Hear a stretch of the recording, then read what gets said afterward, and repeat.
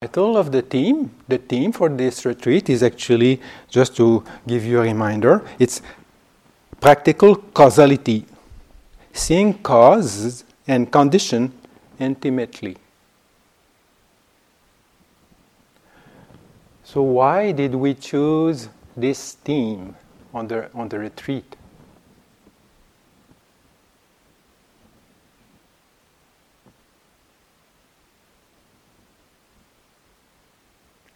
First of all, we can also remind, for those who don't know, the story of Sariputta, one of the disciples of the Buddha. So when they were young, he was with his friend and then he was looking for the truth. He was looking for the way to get liberated and to get more understanding of life. So as a young person, he had gone through all India and then he was looking for something. He was looking for a teacher or a specific message. And after many years of searching, he came to an ascetic. So he saw a monk, and the monk was so serene and then so peaceful that he followed him. And then, coming close to him, he asked him, "Please, you look very serene.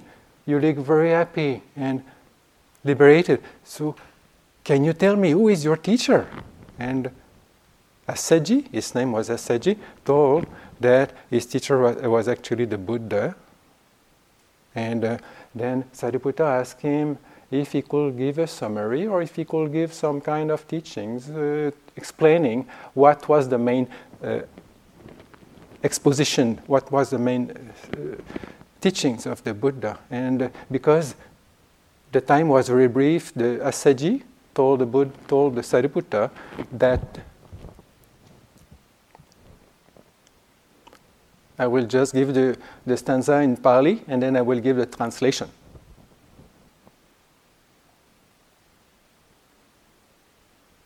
Ye dhamma itu pabbavo te tung tatagato ha ha te sangcha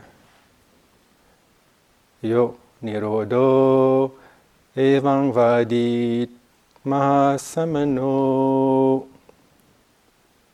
So what is the meaning here is that ye dhamma etu pabbavo, whichever phenomena are arising, te etong tatagato ha ha. This, the Tathagata is giving the reasons, is giving the roots, is giving the causes. Te sangcha yo nirodo. And also, he is giving the way, he is giving the explanations of how these causes are ending. So, evang vadi mahasamano. And this is the teaching of the great sage. So after many years of searching, many years of meeting teachers, Sariputta had not yet come to truth. He had not yet come to enlightenment. But just by hearing these few stanzas, he got enlightened on the spot. So of course, if we were like this, then we will not need to talk anymore. But what it points out is that we are looking for truth. We are looking for something meaningful. We are looking for something that we can use to improve our life, improve our understanding, improve our practice. So we cannot put aside understanding of why things are happening. We cannot put aside what is happening. And also we cannot put aside how we can put the things together so that there is more improvement. So understanding causes and conditions will be seen in any kind of intelligent system. If we look at medicine, the same principles apply. You have the problems, and then phenomena are examined, and then causes are given, and then the treatment is also given. In science, we have the same thing. In computer science, every kind of science have these types of principles. First, there is an observation of phenomena, so we can see very clearly what we are looking at. By seeing very clearly what we are looking at, some kind of understanding is coming. And the understanding, first of all, applies as to see what are the causes and the conditions. What helps, what is supporting these phenomena to arise? What is supporting these phenomena to continue or to change or to alternate and to disappear? And also, the system also, the structure, will have to give us or have a type of aim. So what is the purpose of science? What is the purpose of medicine? What is the purpose of art, music? Every type of systems on which a structure has been established, has been constructed, is also coming together with a goal, with an aim. So, in the Buddhist system, now this is what we are going to look at. We have many types of explanations, we have many types of approaches, also many types of methods and of techniques. But as a whole, I will suggest that we are using one text from the Anguttara, and then if you don't know it, then we have the sheets here just for you to have a look at. And of course now we are not going into a study type of a seminar, or it has to be very practical. So the text that we are going to hand out to you is just for you to have a reminder of what you are doing and actually what is the purpose of your practice.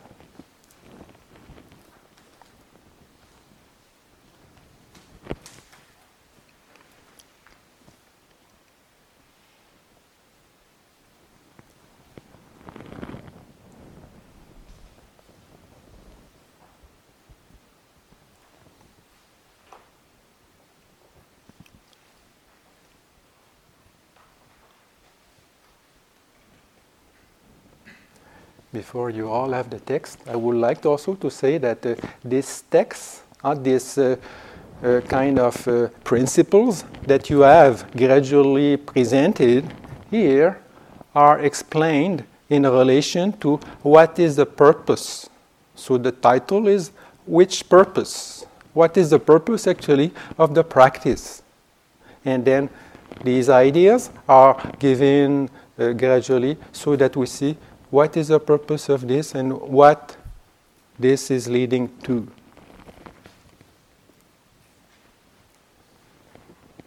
In another text, just following this very text in the Anguttara, we also see the same principles, but they are seen as an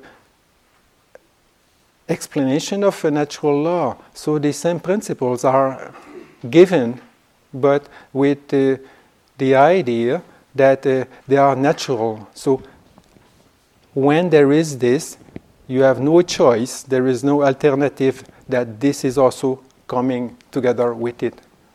So the title of that second sutta, so sometimes if you like to look at it, is about volition. So the Pali is achitana. That means you don't need a volition in order for the things to arise.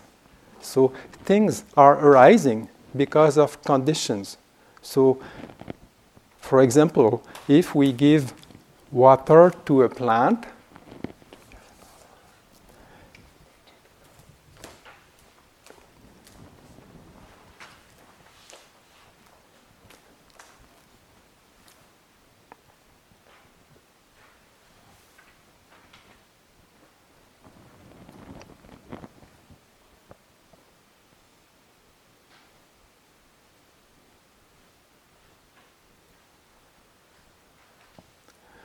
so let's say you plant a seed of cucumber and the earth is good, and then you water it properly, and then there is the sun,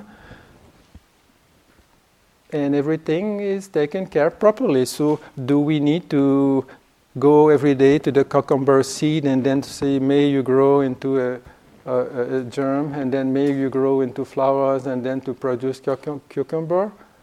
No, we don't need to do that. These are just natural laws. So the same thing with this type of things. It is a description of natural laws. So here we have the positive side of a kind of a dependent origination. So when there is this is also arising. So when there is virtuous behavior, then there is non-regret. When there is non-regret also, there is joy, and then rapture, and then tranquility, pleasure, and concentration, things like this. But also, regarding the negative, we can also see the opposite. That means that when there is no virtuous behavior, then also we have agitation, and then also we have regret and remorse and things like this. And very often joy at the end will be lacking a lot, and the rapture will not become present, and tranquility also it is not going to arise.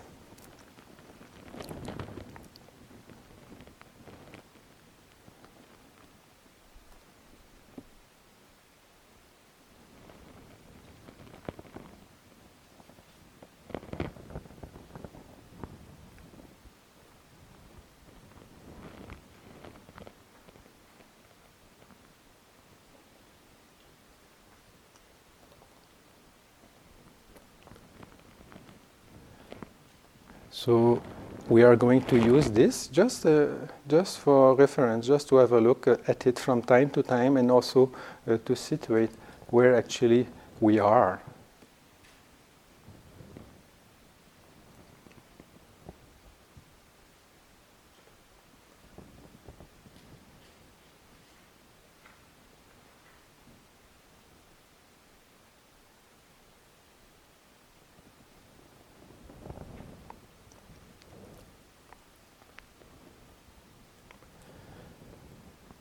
So just also to give us a clue about our explanations about wholesome, virtuous behavior, kusalani, silani, just the first one here.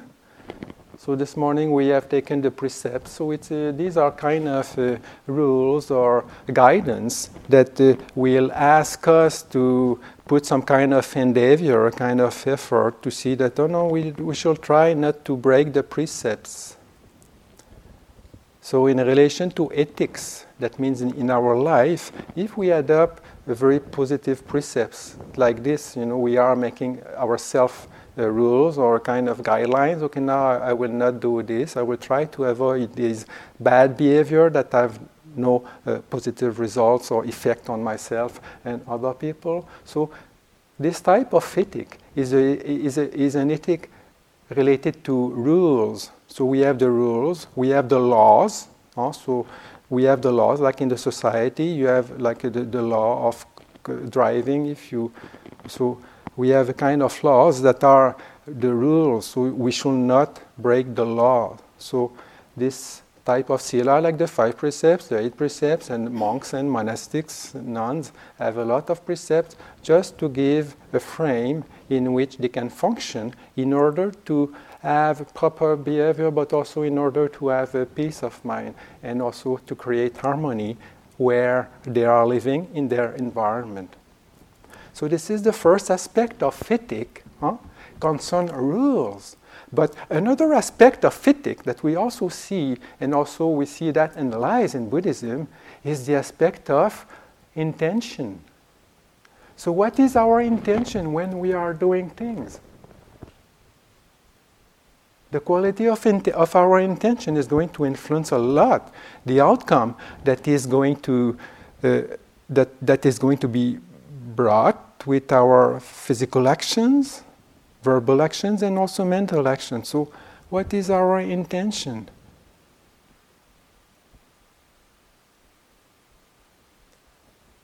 Like we have seen also, like on the sheet that on the introduction, on the theme, we are going to practice, or just introduce a little bit, explain about the practice of metta, the practice of the four Brahma Viharas. So this is actually connected with the intention. So the intention of non-harming, ahimsa, abhyapaja. So this is a type of intention that actually, seen in the negative, it's the absence of hatred, the absence of anger. But in the positive, it's the quality of metta, the quality of benevolence, loving kindness, and also it is the quality of compassion. So these intentions of compassion and loving kindness, if we nurture them in our heart, then all our behavior is going to be quite good. So second aspect of ethics, the second aspect of ethics is the intention. And then the third aspect of ethics also is related to Cetasika in Pali, and this means like the mental factors. That means, what is the color of our mind when we are doing something? So life is actions. Life is action. All the time there is movement. Even when we are sitting here, there is movement in the mind. There are also slight movement also in the body. So life is not separated from movement. It's always changing. Movements also can be related to physics. Movements also can be related, if we are an artist, it can be related to colors. And then colors also, if we apply the colors of the seasons, we can also apply the seasons of the mind. We can also apply the colors of our mind. So psychology also sometimes uses the colors to describe the states of our mind.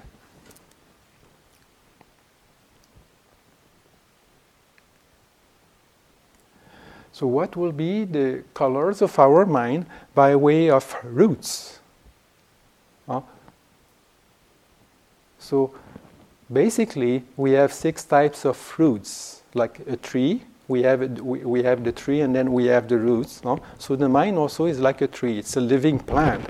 We are a kind of living organism. So what are the qualities of our mind? What are the colors of our mind? All the time, throughout the seasons of our actions. So we have the 6 roots divided in 2, and then the positive and then the negative. So the positive is non-greed, non-hatred, and non-delusion. Alobha, adosa, amoha. Or generosity, metta, and clarity of mind, wisdom. The opposite will be greed, hatred, or delusion. It is very simple.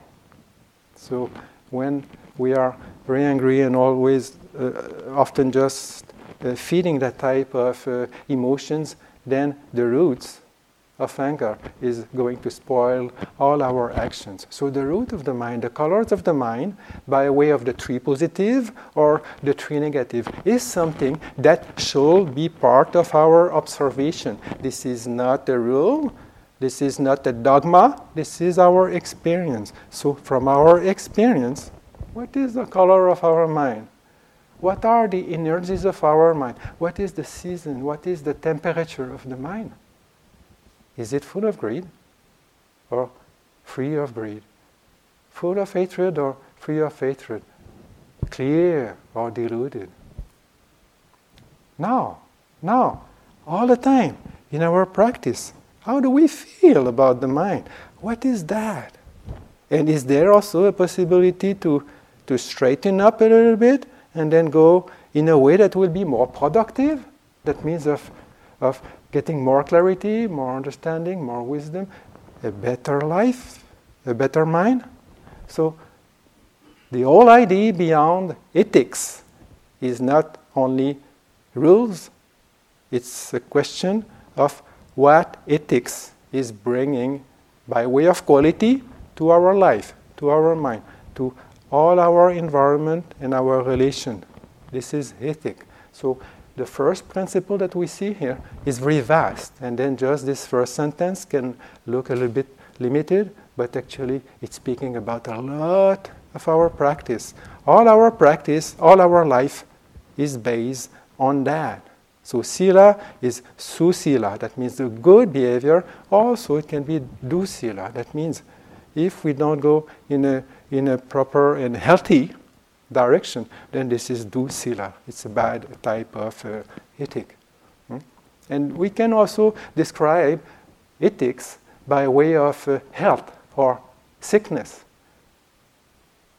The way we are living, is it healthy physically and also mentally? Or the way we are living, is it conducing to sickness and mental suffering? So we have to see that, and then, not stop just by these kind of cold or just these words about morality. So now we are seeing a little bit about a general structure of the practice. Where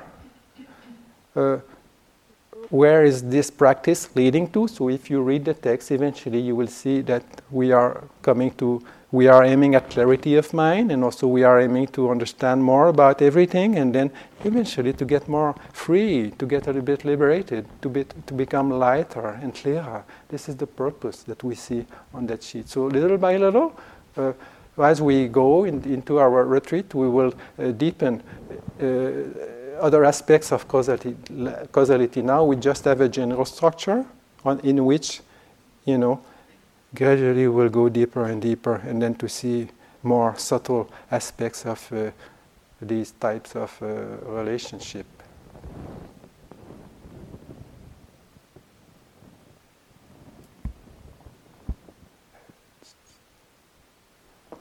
Did you give the other one? Did you give the other one? Did you bring the other one? Well, I want the two.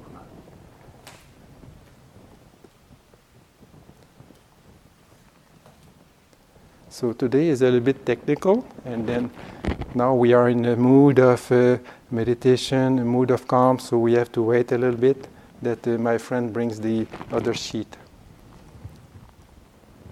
Because here we have the principle that describe the whole practice, and then the other sheet is going to give us a little of ideas or some suggestions about how to do that. How to put that into practice. So practice is not only when we are sitting in meditation. Practice is everywhere. Every conscious moment, from the time we awake in the morning, the practice is there. So consciousness, to be conscious, has to be, as much as possible, a consciousness that is healthy, a consciousness that is clear, and also understanding. So you don't need to expect that as soon as you wake up in the morning. So sometimes in the morning you may wake up and you may not be that clear. It doesn't matter. As long as you are conscious, then there is the possibility to find something to adapt to it. So the sheet that you are going to have in a few seconds relates to the development of mindfulness. So we speak a lot about sati. Sati also is something that we are practicing. So how do we describe sati? How do we describe mindfulness?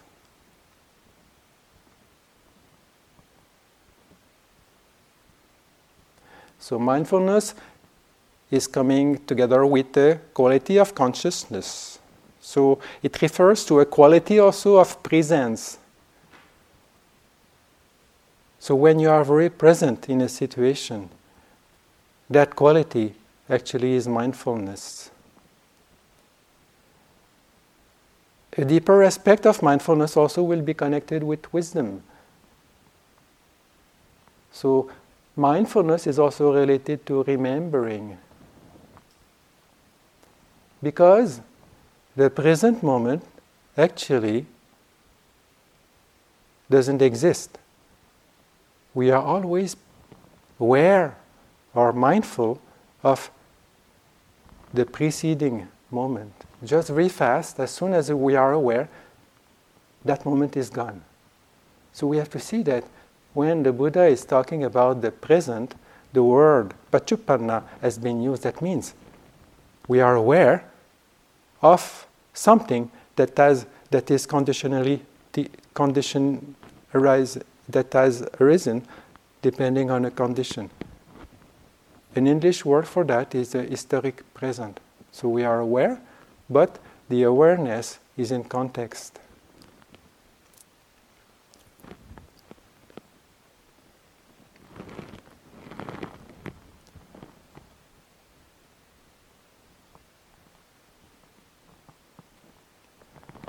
So I am sorry for the delay, but here the sheet is going to present 3 types of mindfulness, 3 modes of mindfulness. The first mode is the mode, we called it, like the name we gave, is peripheral. The second type of mindfulness that we described here is specific mindfulness. The third type of mindfulness is a type of mindfulness related to insight.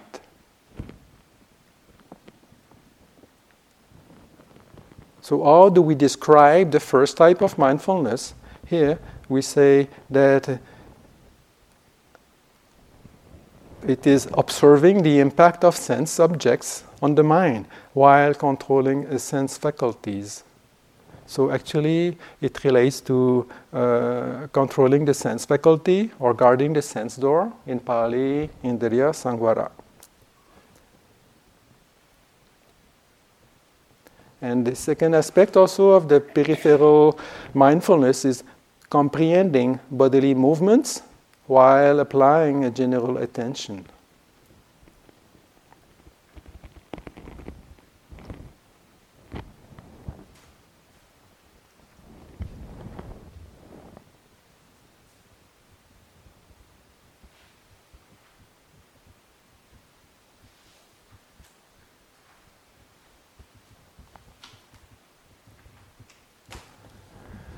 So mindfulness is not always something very specific. Mindfulness also doesn't have always the depth of insight, the depth of vipassana. Mindfulness has to be very general at the beginning. So what we refer as a general type of mindfulness is a type of mindfulness that will be aware of our experience. And our experience is nothing more than the 5 senses plus the mind. So the mind also is a sense. So in relation to these 6 senses, what is the impact? How the impact of the senses are influencing my mind? So first of all, we have to be very mindful where we are, and also we have to be generally knowing what is happening in regard to these senses, and also how we are reacting to the impact of the senses. And by that clarity of observation, by that clarity of presence, then our duty, or just our main task, will be to try to stop negativities or the bad influences to pollute or to corrupt the good qualities of the mind. And the way that it is also described, not allowing the bad influence to come in your mind is by way of the roots. That means it is by way of greed, hatred, or delusion. So we have to protect ourselves against the invasion of greed, hatred, and delusion. So, for example, if we look at something, or for example, if we are listening, or sometimes we don't have the choice to listen, but if there is a noise, or a sight, we are looking at something. Or sometimes there is the touch, the temperature. Sometimes also there is a smell. So depending on the quality of the sense impact, there will be a kind of reaction. Oh, I like it, I don't like it, but also a reaction that will trigger the aspect of greed or hatred or delusion, or an aspect of non-greed, non-hatred and non-delusion. So the simple thing we have to do, we have to be very much aware what is happening all the time since we wake up in the morning, and see what is the quality of my mind, but also how much I allow these good or bad qualities to take root inside of the mind. So we cannot control the sense objects. We cannot control the places sometimes where we are. So if somebody is like this afternoon, if somebody starts to along so, and then we find it very disturbing, or because we are very quiet, so then the sound may not be pleasant, the sound may be disturbing. So we can be aware of the sound, but we don't need to generate hatred and anger towards that type of thing. So sometimes we are in contact with people that we don't like so much, or sometimes we are in contact with people that we really like, and then we really like it to the extent that the greed and then excitement and passion is going to arise there. Nothing is wrong. This is a natural thing. So our job is just to observe. So the quality of that presence will allow us to see the type of color that the mind has the possibility to get. So from that, then we see, no, this one I don't want it. So it's possible for us just to protect. So this first type of mindfulness has actually the quality of protection. So we get protected.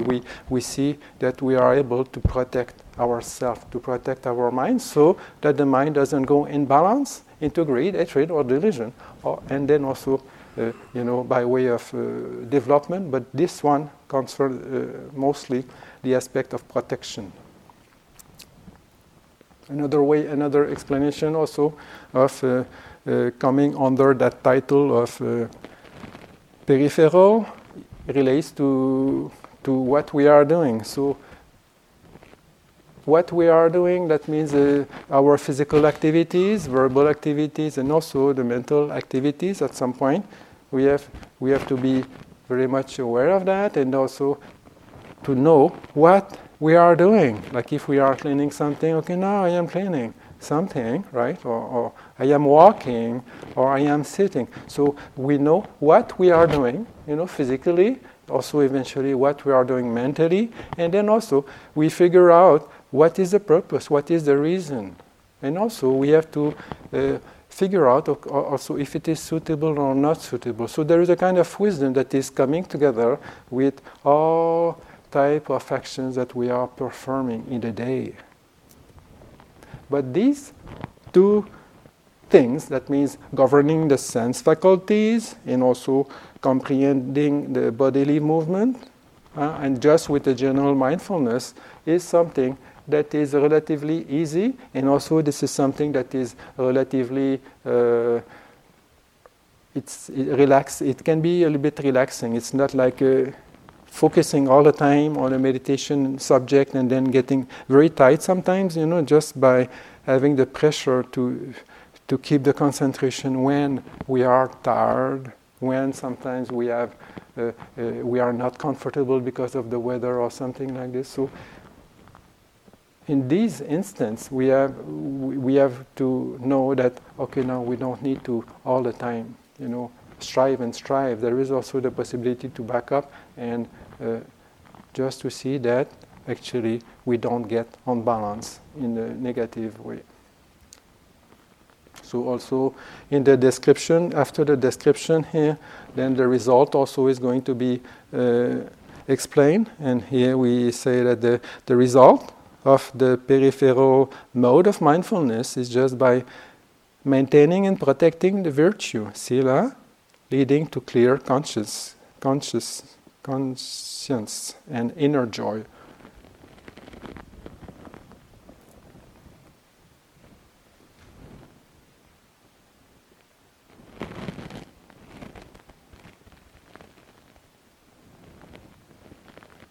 So if we are doing things correctly, and if we are able to, protect ourselves somehow, then the result is going to be inner joy. And this is also what we see in the first text, that the aspect of the benefit of wholesome virtuous behavior is joy, and then rapture, etc. So that's all here the result. So in regard to cause and condition, here we see the cause, and then we see the result. So depending on this, that arises.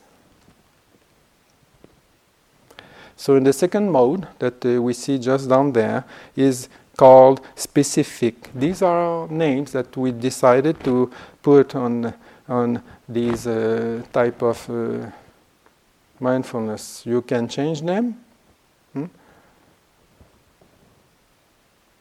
But also we can see that the first one could relate to aspects of sila. The second one could relate, the specific one, could relate to aspects of samadhi. And then the third one, insight, could relate to panya or vipassana. So we have sila, samadhi, and panya.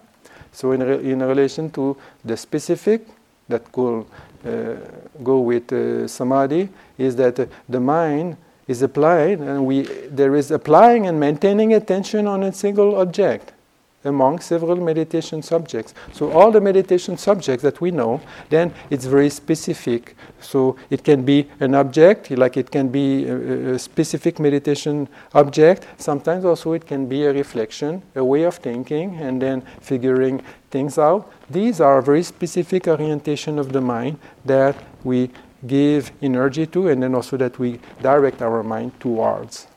And then the result of that is reinforcing and stabilizing the mind, leading to mental clarity. So the purpose actually of samadhi, the purpose of all these meditation subjects related to samatha is to have a clear mind.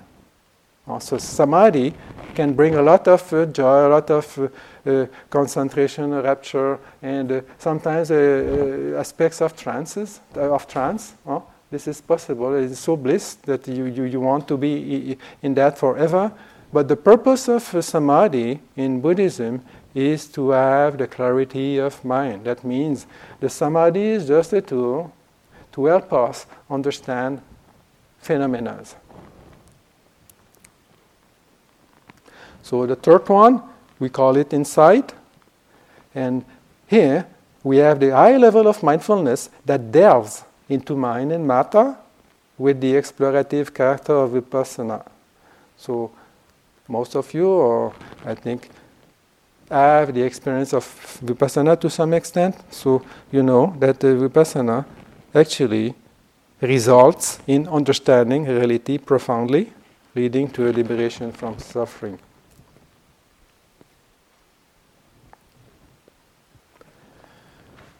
So why these modes were given, were suggested is actually, as we mentioned this morning, that meditation is not separated from life. Meditation also is all inclusive. So we have to include other people, we have to include situations in our life, we have also to include all our psychological stuff, and all our difficulties, or our strength, and everything. Everything in life, limited and also unlimited, everything you want to include, in your cosmos, this is your meditation. But sometimes, because of the intensity of this material, we need some ways to adapt. We need some ways to approach. So the way we are going to approach this phenomena, this world that is inside, that is outside, the way we are going to approach this thing has to be studied. We have to understand how to approach the thing. So first rule, is that to have a clear understanding, we need balance. So our observation needs, first of all, to be balanced. So the approach also relates to the distance that we will have towards what we are looking. So first we need a very broad spectrum. This we see it in the peripheral aspect mode of mindfulness. So it's very peripheral, and also it is very general. But we are able to maintain a very balanced life, a very balanced mind.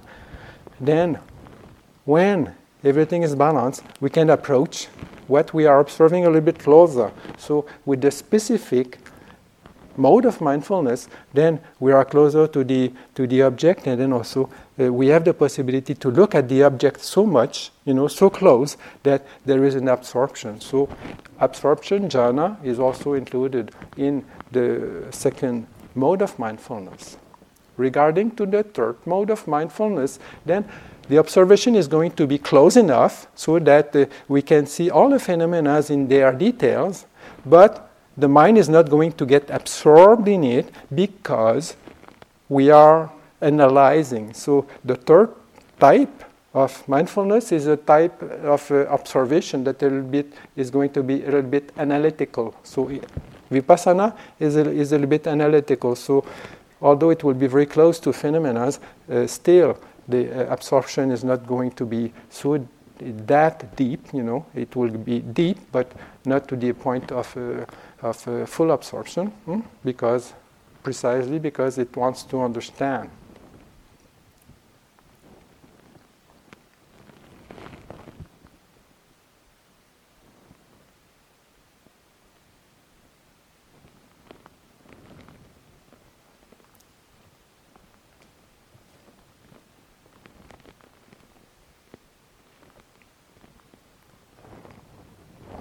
Also, eventually, we are going to see that these modes also they refer to what they call regarding reality. It's like conventional reality or conceptual reality compared to ultimate reality. So there is a different level of perception that we are going to see. The shift is going to happen also in our meditation. So a shift from concept to a shift of phenomena as they are moving or they are processing. So the word that can be used for that, like to describe the two levels of reality, will be like content. So we are just with the content, we are just with the object, and the other type of level will be a process. So we are just seeing the things just in the process, in a constant flux. So this type of seeing is as a process. It relates to insight meditation.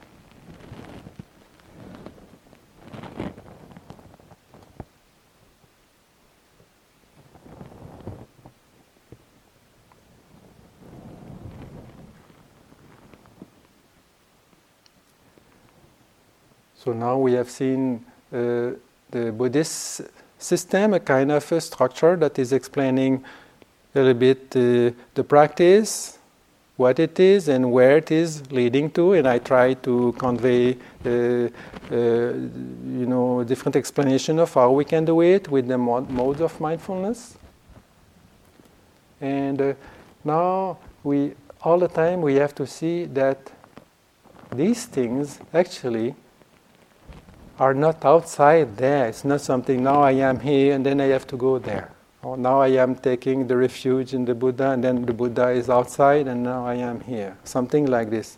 So the evolution, it's not an evolution in space, but an evolution by way that we are going to understand time. The way that we are going to understand and deal with the present moment. So we are talking here about the depth of the present. So everything is happening now. So now I can function on the general mode, or now my mind also and my body can function in a very specific mode of mindfulness. And now also the depth of my practice gives me a different perspective, brings me to a different dimension of how I can see reality. So all of that is nothing but now. So whatever is happening, if we are conscious of it, this is fine. If we are conscious of it, then we can be clear about it, and also we can know what we can do about the situation. That's the whole thing. Wherever we are, however we are, the practice is there. But also, yes, so also we can see about the what are the results we are expecting. So just to be simple, now some of you have been practicing for some time, so you have a type of depth that is joined with your meditation. Also, you can be, you can be already quite warmed up in your practice. But those who just arrive maybe need to adapt a little bit to the conditions. And so the only thing you are asked is to be happy, is to be peaceful. So as much as possible, whatever means you are doing it, try to be peaceful and happy with yourself. Whether you get deep state of samadhi or deep insight of vipassana, it doesn't matter. Be happy, feel good about it. Now it's so good, that you are allowing yourself, you are able to give yourself this time and opportunity in your life just to be quiet by yourself and trying to understand and get new ideas about how you can change and improve your life. So this perspective that we all have in our practice starts by a little bit of joy. If you are not happy and not joyful, it doesn't matter. There is space, there is time. So time makes everything settling down. So we are in a space where we accept, we are also in a space where we are open, and then there is no fear, we feel security, and also the lightness that is brought together with that is a lightness that brings joy. So even in suffering, in difficulties, which we all experience from time to time, even in these challenges of life, there can be an happiness. So in our practice, whatever we encounter, we can have that lightness about it, that type of happiness. So thank you very much, and I think it was, I don't know if it was clear, but I tried to be as clear as possible. Maybe you have some comments, would you? Yes, please.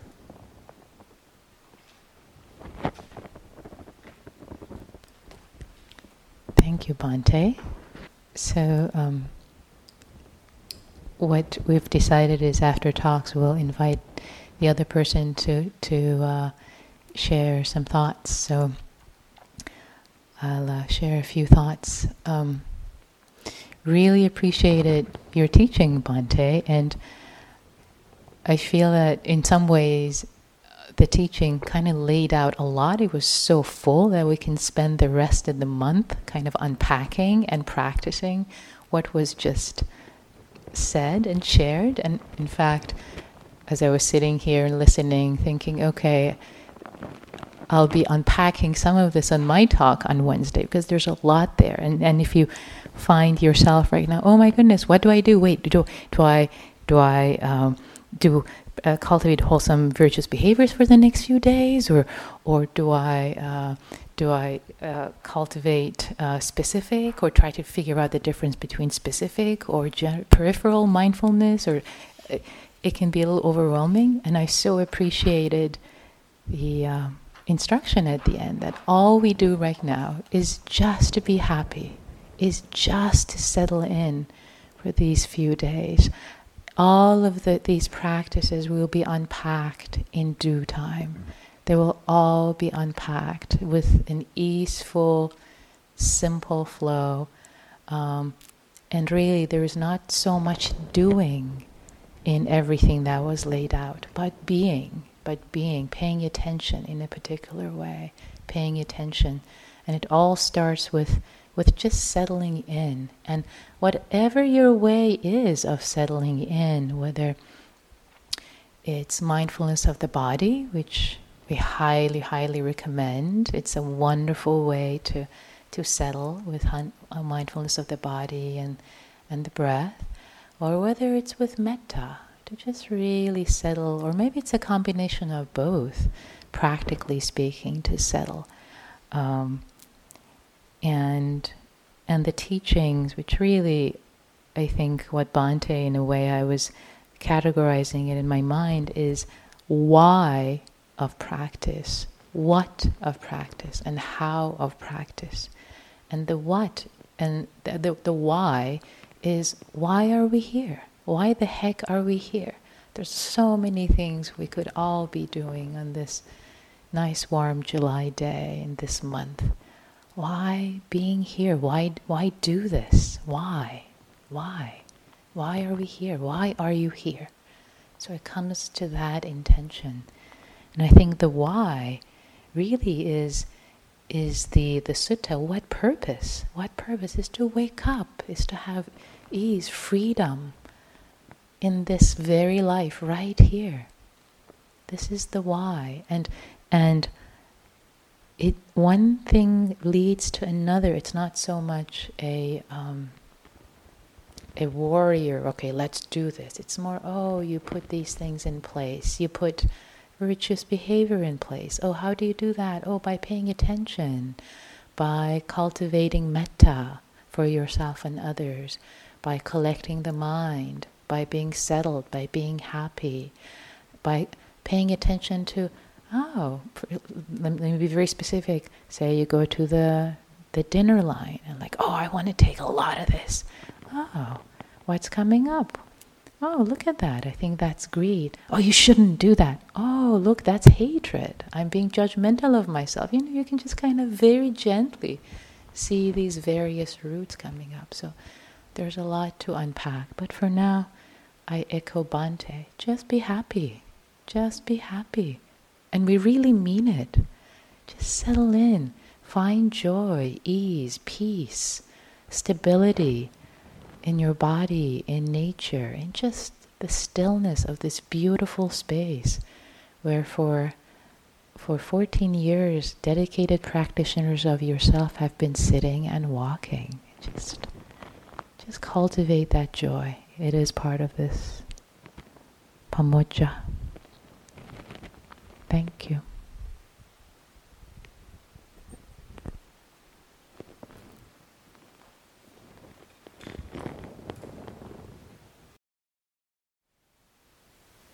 Thank you for listening. To learn how you can support the teachers and Dharma Seed, please visit dharmaseed.org/donate.